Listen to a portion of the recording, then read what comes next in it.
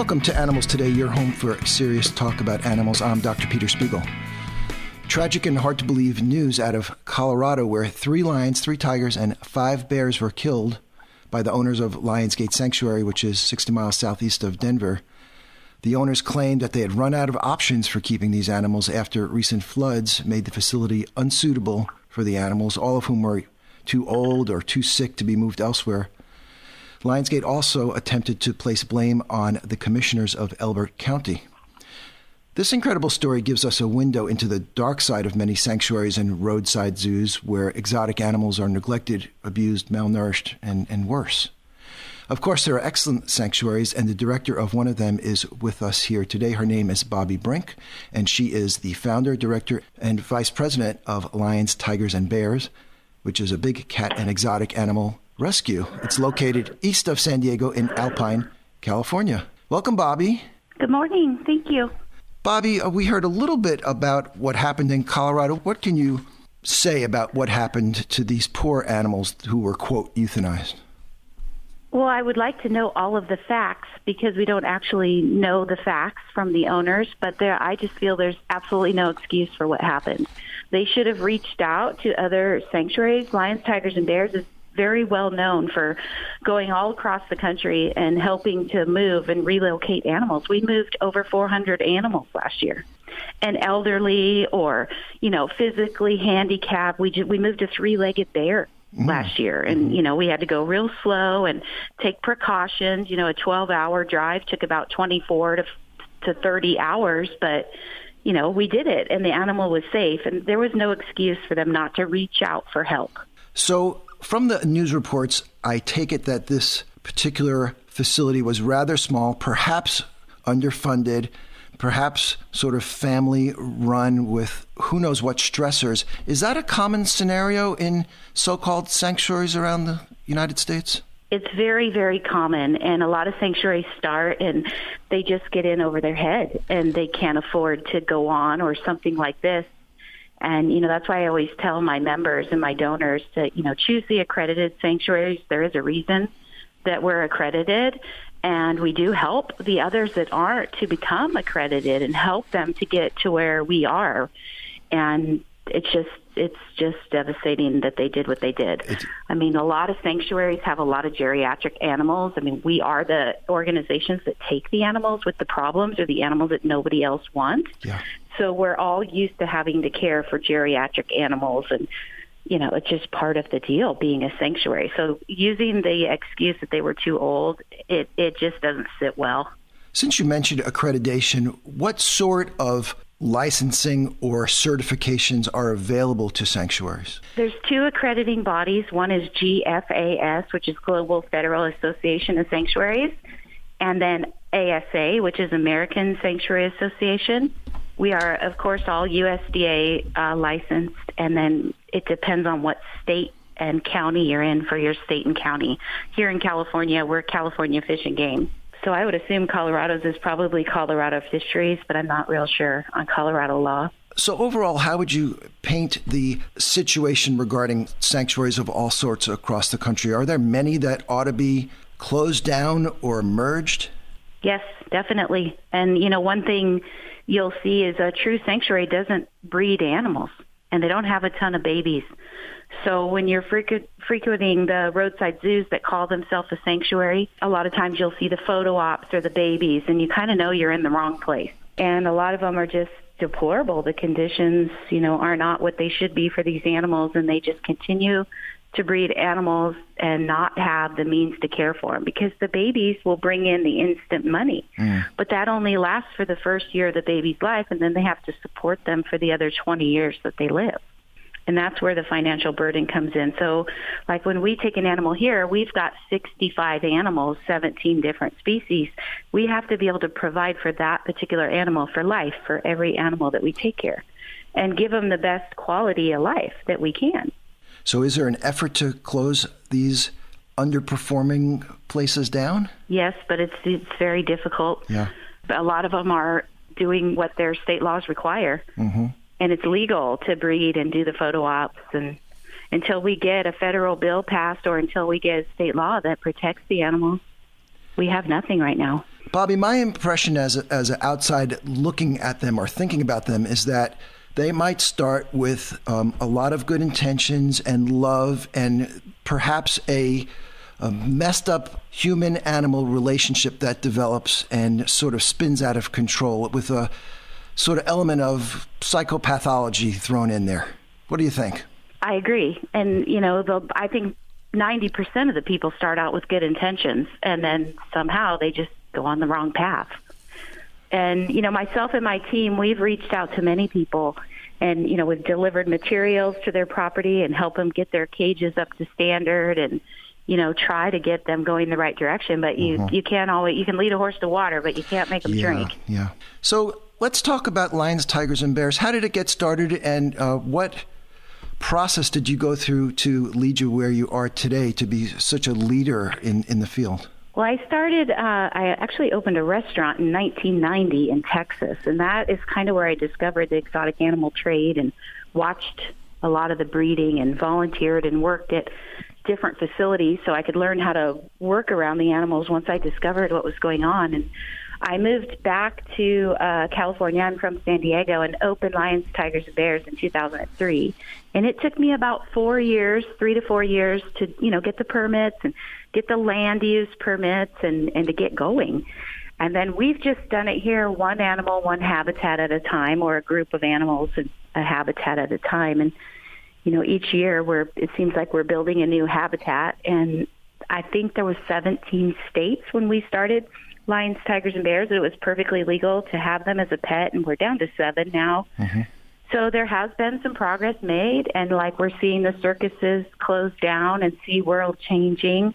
I think things are changing for the better for the animals, but it would be nice to see the unnecessary breeding stop, where they're just continuously breeding animals for nothing more than to make a profit. We've talked about this phenomenon of cub petting with the big cats, and it's so disappointing and alarming.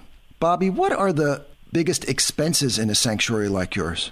For us out here in California, building the habitats. We are building a multi-acre habitat right now, and of course it will have swimming pool and running water, and they have, each animal has their own bedroom and den and lockdown, and concrete is crazily expensive, and so is steel.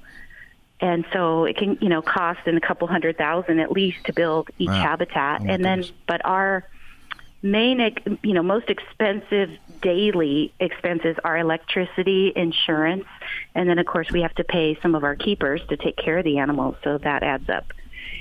Food per tiger is about $10,000 a year for one tiger or one bear, and that's just food. That doesn't include if they needed any medical procedures or dental or anything like that. And a lot of times as a sanctuary they do, because most times when we pick up the animals, they've never really had any medical care. A lot of times we're actually doing their first physical on the grounds where we pick them up before we take them to, to our place or to another sanctuary. So we know the most about them while we have them in the hauler. We also work a lot with the, first responders, because they're not really trained to go in and get these animals out of certain garages or bedrooms or where they're built into kitchens. And we'll go in and help them move them out and get them safely to a sanctuary, proper sanctuary.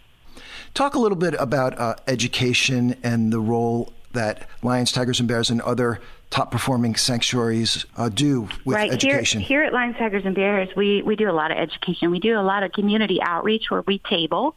We'll try to find the big county fairs and the big street fairs, anything where there's a lot of people, and we'll just have a table and talk about Lions, Tigers, and Bears. We go into schools.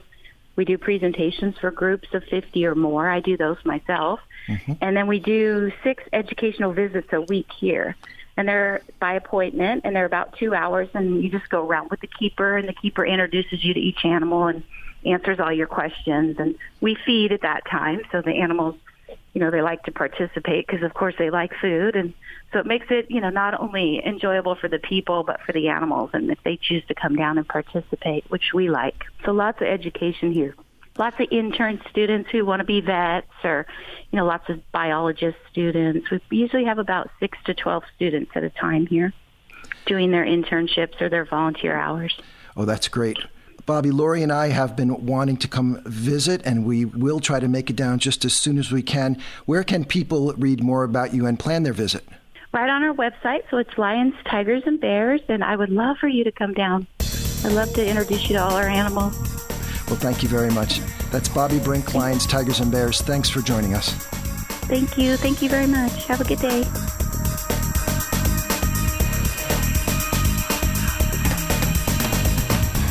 Hi, everyone. This is Dr. Lori Kirshner, and you're listening to Animals Today. We often say that Animals Today is your home for serious talk about animals, and we certainly cover the most critical and newsworthy topics and issues affecting all animals worldwide. When you join us, you'll hear fascinating interviews with leading animal advocates from all walks of life, from lawyers to whale protectors to authors to tortoise rescuers. Animals Today brings you timely, interesting animal news, and often our guests tell us how we all can take action to help our animal friends. But you know what? Just like you, we also love our companion animals, our dogs and cats and rabbits and more. Listen in and you'll get useful advice from expert veterinarians and animal behaviorists, as well as product news and reviews and more fun stuff. So join us on Animals Today, and thanks for listening. For the past quarter century, International Society for Animal Rights has fought the battle against dog and cat overpopulation. Its programs include reducing income taxes by allowing a deduction for spay and neuter expenses, preventing animals adopted from shelters from reproducing, and requiring the mandatory identification of dogs and cats to prevent dumping the unwanted. For a list of all ISAR overpopulation programs, please see their website at www.isaronline.org. Your Animals Today fun facts for the day are about koalas. When early European settlers first encountered koalas in Australia, they thought the tree-climbing animals were bears or monkeys. Even today, people still incorrectly refer to koalas as koala bears. In fact, koalas, like kangaroos, are actually marsupials, which are also known as pouched mammals because the adult females have a marsupium, or pouch, where their young stay until fully developed. Koalas are only found in Australia, and they are one of that country's iconic symbols. Koalas have special physical characteristics that complement their tree-dwelling lifestyle, including their two opposable digits to grip branches and to pick the tasty eucalyptus leaves, their main form of nourishment. And these are your Animals Today fun facts for the day.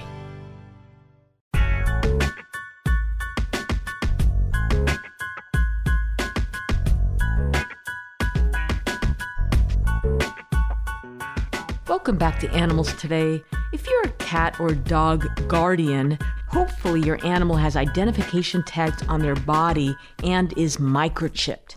Many people think ID tags are enough if your companion animal gets lost or escapes from your home, but it's really not. I mean, what if the collar falls off of him or her, or someone purposely or accidentally removes their collar and tags? Then what?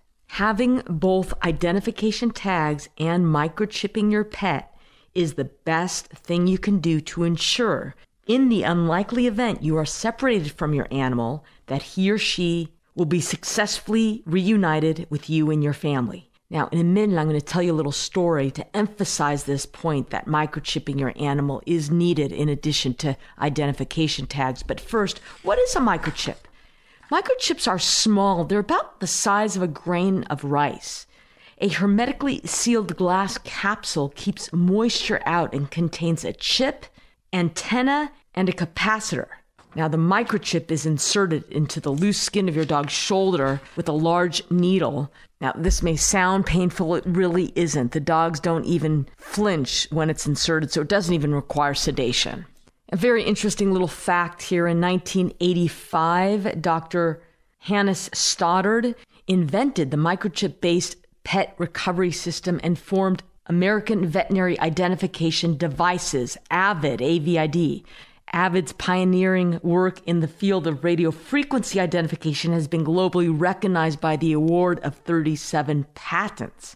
AVID saves pets' lives every day by reuniting thousands of lost animals with their families. Now, I want to tell you a true story.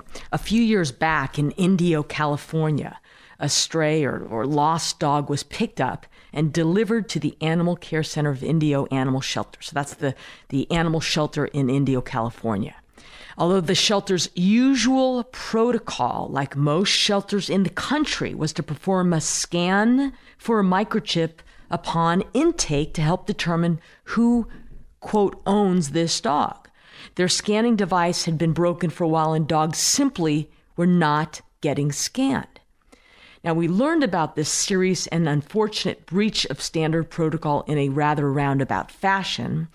A few times a year, my friend Catherine would, on her own, arrange for anywhere from 5 to 10 dogs to be transported from this disgraceful shelter in Indio, which had a very high kill rate, to a Northern California shelter, which was highly successful at getting their dogs into loving homes.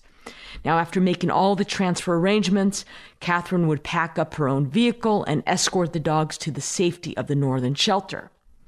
Now, the dog in question, upon entering the northern shelter, was scanned and found to have a microchip, which provided enough information to locate the dog's owner, who proved to be a resident of the town of Indio.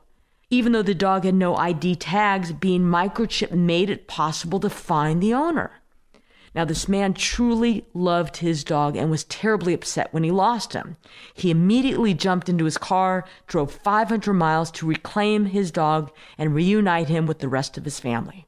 So, except for the unnecessary 1,000 miles of driving, the stress the dog experienced, and the expense incurred by the owner, this fiasco ended happily.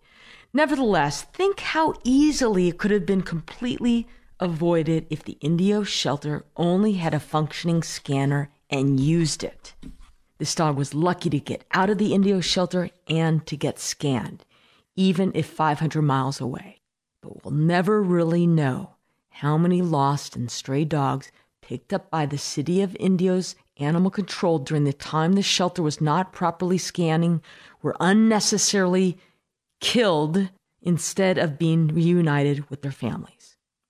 So very important, number 1, make sure your dog and cat is microchipped. Number 2, keep your microchip registry information current.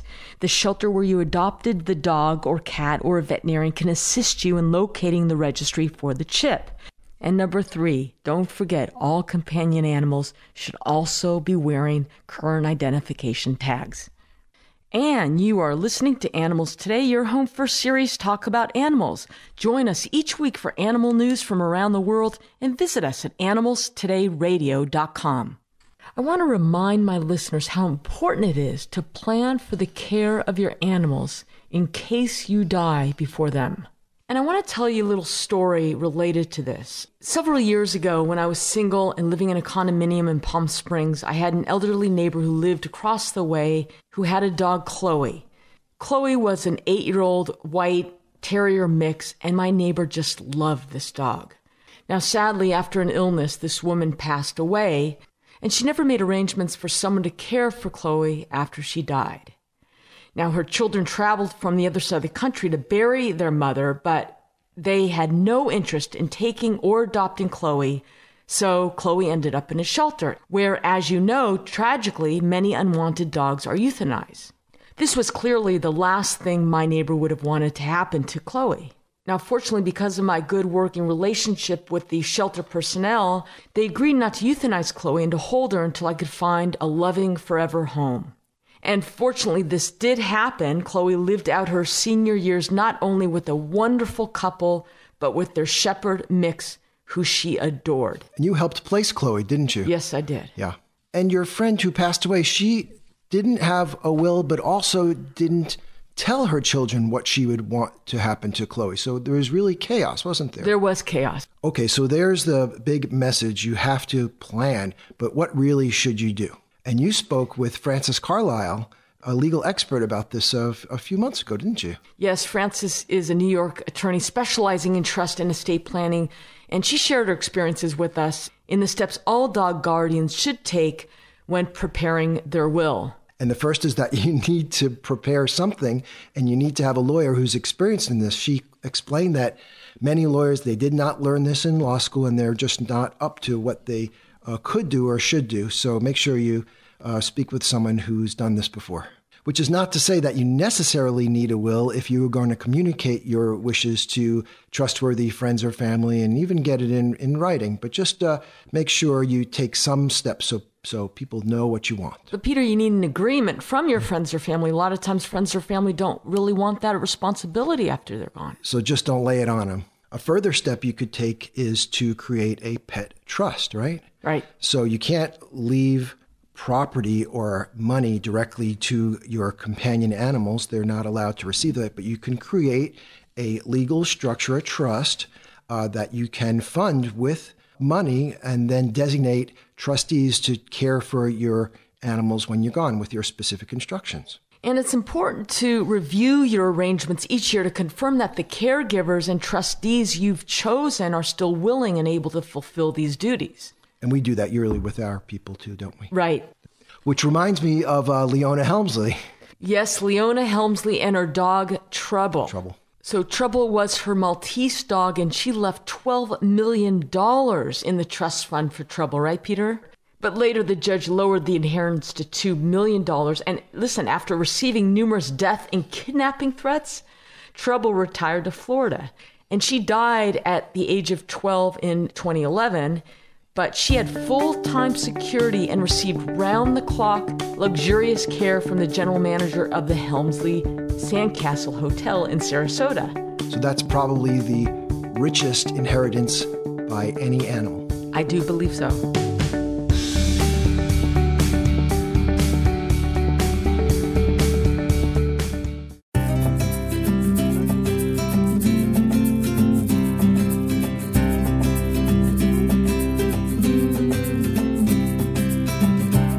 Back to Animals Today. So the other day, Peter and I were walking our two dogs on their leashes, of course, and out of the blue, another dog off leash, little dog, came running towards us. Right. He had just sort of gotten out of his little gate in front of his house. Right. And now, thankfully, nothing happened, but it got our dogs pretty excited. We were able to control our dogs, but it got us talking about what if one of our dogs, and both of our dogs are large, by the way. What if one of our dogs happened to snap or hurt this little dog that really ran towards us just to want to play, I think, right? Right. So that was one question that we entertained. And then we wondered, there must be many legally tricky situations that people encounter all the time. And so we wanted to explore some of these, and we invited back attorney Kenneth Phillips. He is a nationally renowned legal expert in all issues related to dogs and people, and he has a special interest in dog bites. Welcome, Kenneth. It's good to be here. Thank you. Kenneth, can you explain to us the one-bite rule, and does it apply the same way in different municipalities and states? The one-bite rule is an old rule of law that applies everywhere, and it says that person who is the owner of any domestic animal, whether it's a dog or a cat, even a horse, because it gets included in that category, is not liable for anything dangerous or injurious that the animal does unless he's aware that the animal has the unusual tendency to do that thing. So, like, for example, in a case involving a dog, if the dog has previously acted like it wants to bite people, whether it's bitten them or not, it's still enough information to make the dog owner liable under the one-bite rule. And the one-bite rule applies everywhere, but in 2/3 of the states, we have other laws that supersede it and are more create liability from the time of the first bite, even if the dog has not given any indication that it wants to bite people. And who determines that the dog once gave an indication that he or she wants to bite people? It's pure common sense. In a case that I would handle, we would talk to neighbors, the postman, the utility people, anybody who has anything to do with the dog, the kids in the neighborhood, and we would ask them, is that dog a good dog? And if they say no, we would say why. And if they say it chases kids up trees trying to bite them, then we go, okay. And then the next question is, did the owner ever see that happen, or did you ever complain to the owner that it happened? And that would establish liability. Now, the one-bite rule, again, common sense is used. So if the people say, oh, yeah, the dog, whenever it's in its yard, it barks at people, then we would say, okay, that's not enough. Or if they say, oh, yeah, the dog is always chasing other dogs and chasing other cats, we go, no, that's not enough. Because what we're talking about is, does it want to bite people, not does it want to bite other animals. So, Kenneth, let's imagine the following situation. Let's say our dogs are in our secured yard. A ball rolls or is thrown into the yard, and a child climbs over the wall to retrieve the ball. And one of our dogs happens to hurt or bite that child. What happens then? This is a tough one. Let me tell you why. There's two rules that would apply here. In the first place, the kid who goes over the wall would be trespassing. So as a trespasser, the dog bite statutes, they have exemptions for trespassers. So the child would not be able to rely on the dog bite statute. So then the next question would be, is this a dog that was known to be vicious? Because if the dog was known to be vicious, there's kind of a split of authority. Traditionally, under the one-bite rule, if the dog is known to be vicious and you're the owner of the dog, you're still liable, even to a trespasser. Wow.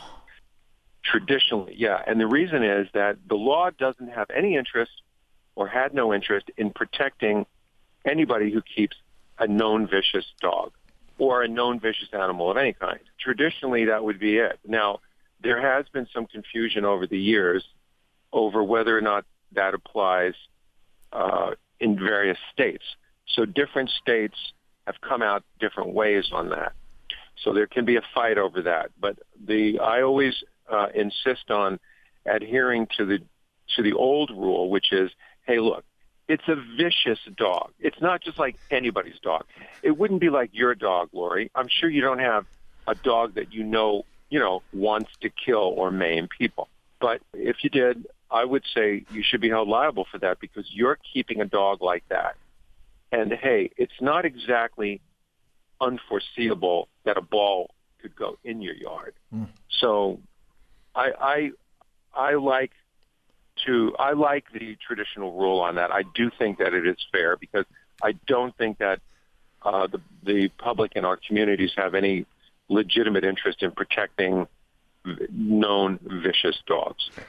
Same application, Kenneth, for someone's cat, let's say, or yeah, the dog bite statutes or dog liability statutes, whatever you want to call them, they only apply to humans, so that there shouldn't be automatic liability whenever an animal, whether it's a dog or a cat, is injured, because those one bite statutes do not. I'm sorry, the dog bite statutes do not apply to injuries to animals. And now that I've said that, I do want to say there are some communities that have passed laws that are one-bite laws that do apply to attacks on other animals. For example, the city of Beverly Hills, which is where I have my office, has a dog bite ordinance that applies to anything that gets injured, including property for that matter. So the way it reads is that if your dog injures any person or any animal or any property, you're liable in the city of Beverly Hills. And it doesn't matter whether the dog had ever done that before or whether you knew that the dog had the dangerous tendency to do that, you're liable. So they can have ordinances on the local level. This is what makes my field so interesting, because in my field, there are layers of law that you have to check. Yeah. In other words, when something bad occurs, I have to check the city ordinance, the county ordinance, the state statute, and then I have to consider what's called the common law, which is the law that goes all the way back to the time of England, which is where that one-bite rule came from. So how about the scenario where a small dog off a leash runs towards us and our dogs on the leash, and one of our dogs hurts this small dog? Yeah, this is an interesting question, and it has a kind of a definite answer with possibly a pit bull exception. And the answer is that if a person is breaking a law by not obeying the leash law, in other words, letting their little dog run around, little dog, big dog, whatever it is, by breaking the law, that's almost always considered negligence. I mean, it's very rare that it wouldn't be considered negligence. So you'd have one negligent party, the owner of the smaller dog, and then you'd have a non-negligent party, the person who's walking with their dog on a leash. And so obviously the cause of the accident is the negligent party. All right? And that's pretty much the way those cases always go. The only exception is if you are walking your dog on the leash and you know that this dog is a real danger to any animal that it comes in contact with, that it's going to try to kill it.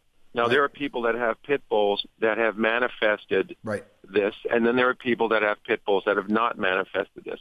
So we get into we can get into a fight over to what extent is a pit bull owner always should be legally held to be aware that a pit bull will go after other dogs. Yes, I will look forward to having that debate with you about pit bulls another time. Okay, Kenneth, there's another situation which I'm sure is not that rare. Let's say we're having a little gathering at our house, and a family comes in with their human child, and this child pulls the tail of one of our dogs, and the dog snaps and hurts the child. And given what you've already told us, if you would presume that this dog has no previous history of aggression.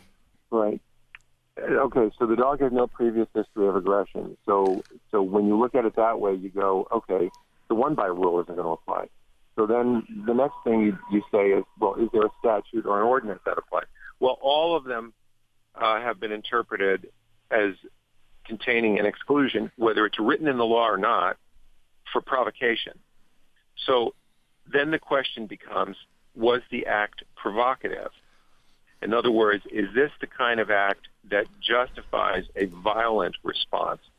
So then you look at the response by the dog and you go, well, gee whiz, if the dog just turned around and snapped, that means in a dog, from one dog to another, it means get away from me. Mm-hmm. And you start going, ooh, how can I hold the owner of the dog responsible for that? Because the kid pulled on the dog's tail and the dog was just trying to say, get away.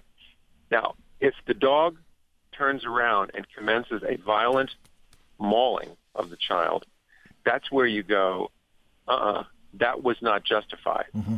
Even if the kid stimulated, or let's say overstimulated the dog, yes, it wasn't justified for the dog to go that far. So now you get into exactly how do the laws read in that area. Now, I do want to say one more thing.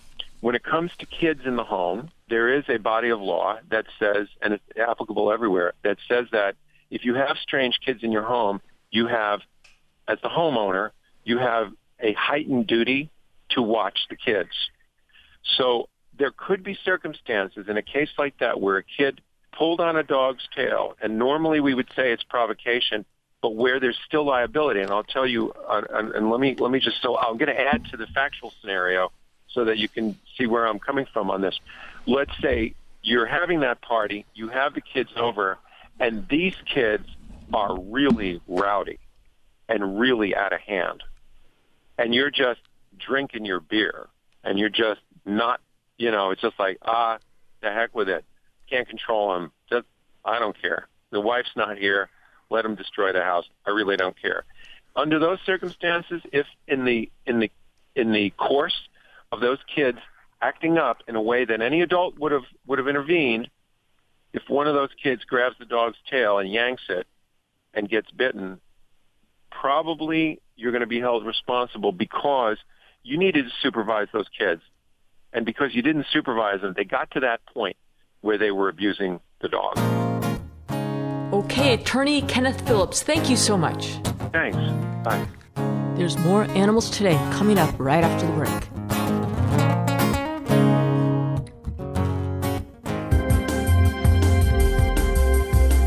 Your Animals Today tip of the day has to do with kittens. If you find a litter of newborn or very young kittens, do not assume the mother has abandoned them. If they are not clearly in distress, their mother is probably hunting for food or in the process of moving them. She may even be hiding nearby until you've gone. You should leave the kittens alone for a couple hours and stay far enough away so the mother feels safe to return. If she doesn't return and you're absolutely convinced they are abandoned, contact your local cat rescue group and ask for advice about your particular situation.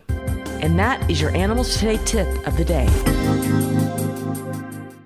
Hi, this is Lori. And it's Peter here. And make sure you check us out at animalstodayradio.com. Animalstodayradio.com. And visit us on Facebook. And you can also subscribe on iTunes. Listen to us on iTunes. That's animalstodayradio.com. Thanks for listening.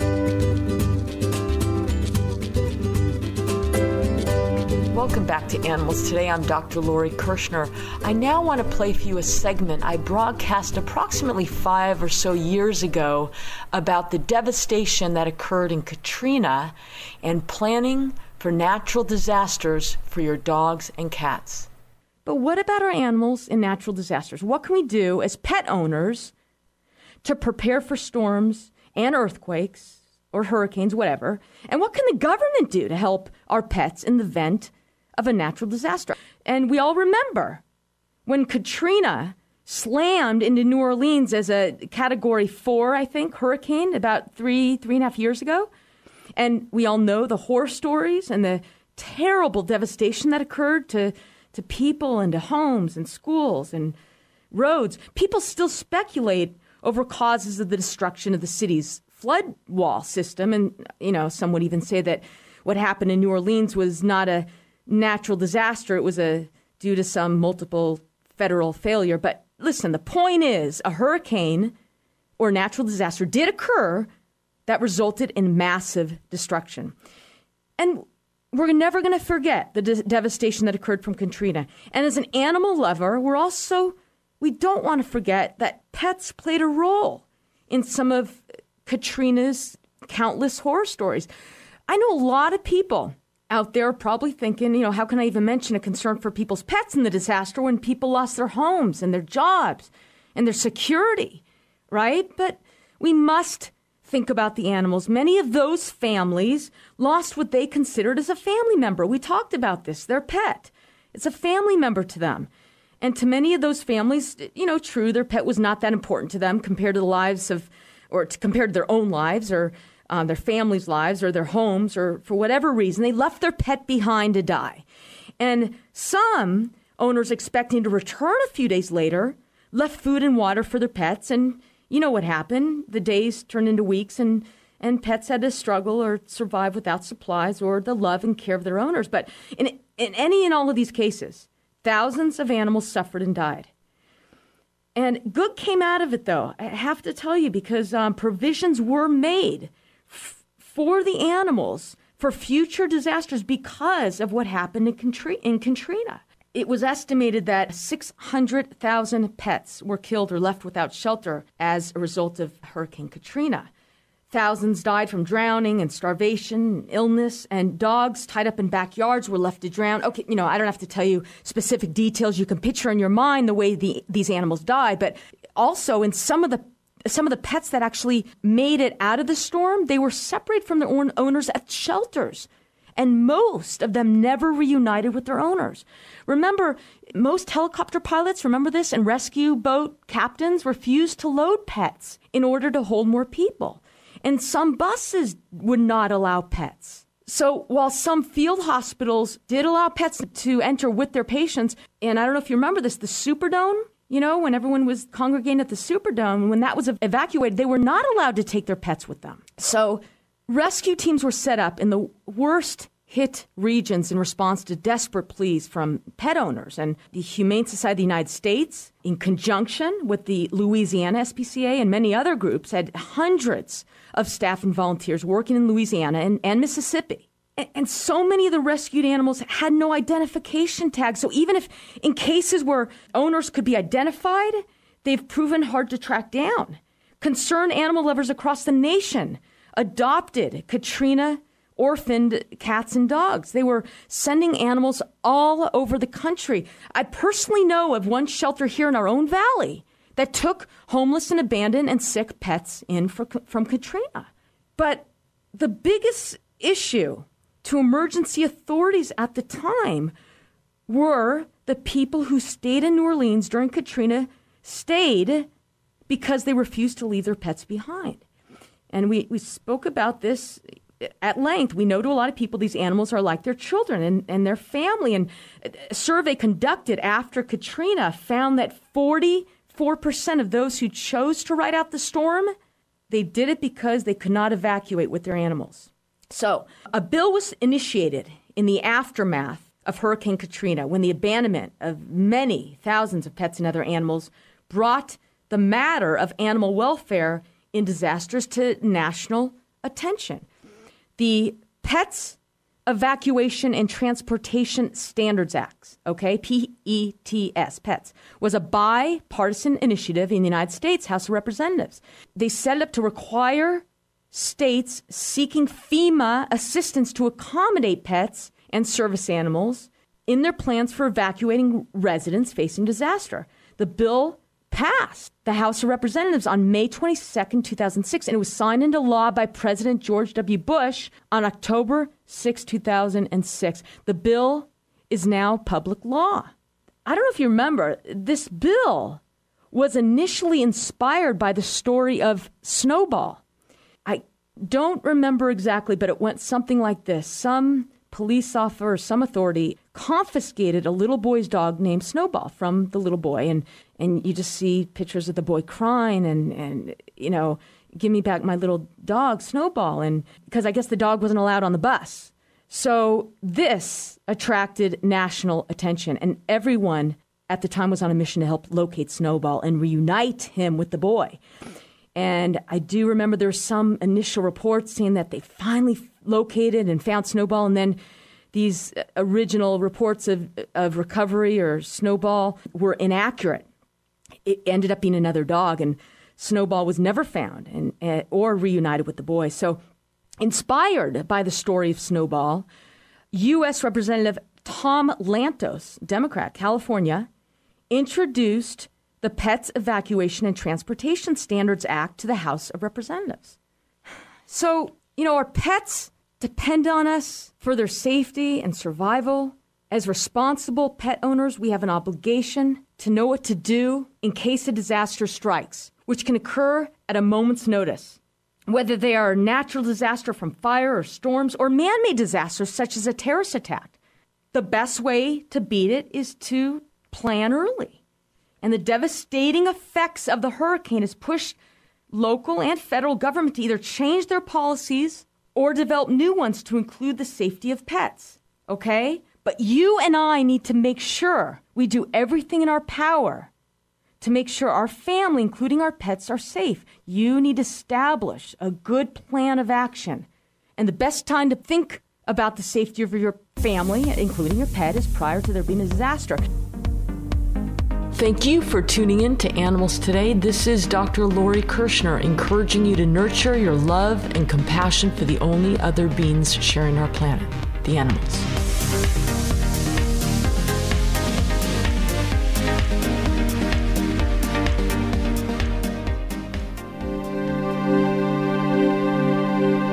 Today's Animals Today fun facts are about penguins. Specifically, the world's biggest penguin, or at least the fossilized remains of it, were recently discovered in Antarctica. 37 million years ago, a giant penguin, almost 7 feet tall, inhabited the rocky shores and the seas. Scientists believe this huge aquatic bird would have been able to stay underwater 40 minutes or longer, allowing it to hunt deep sea fish. The second largest penguin ever discovered was merely 5 feet tall. And there are your Animals Today fun facts for today.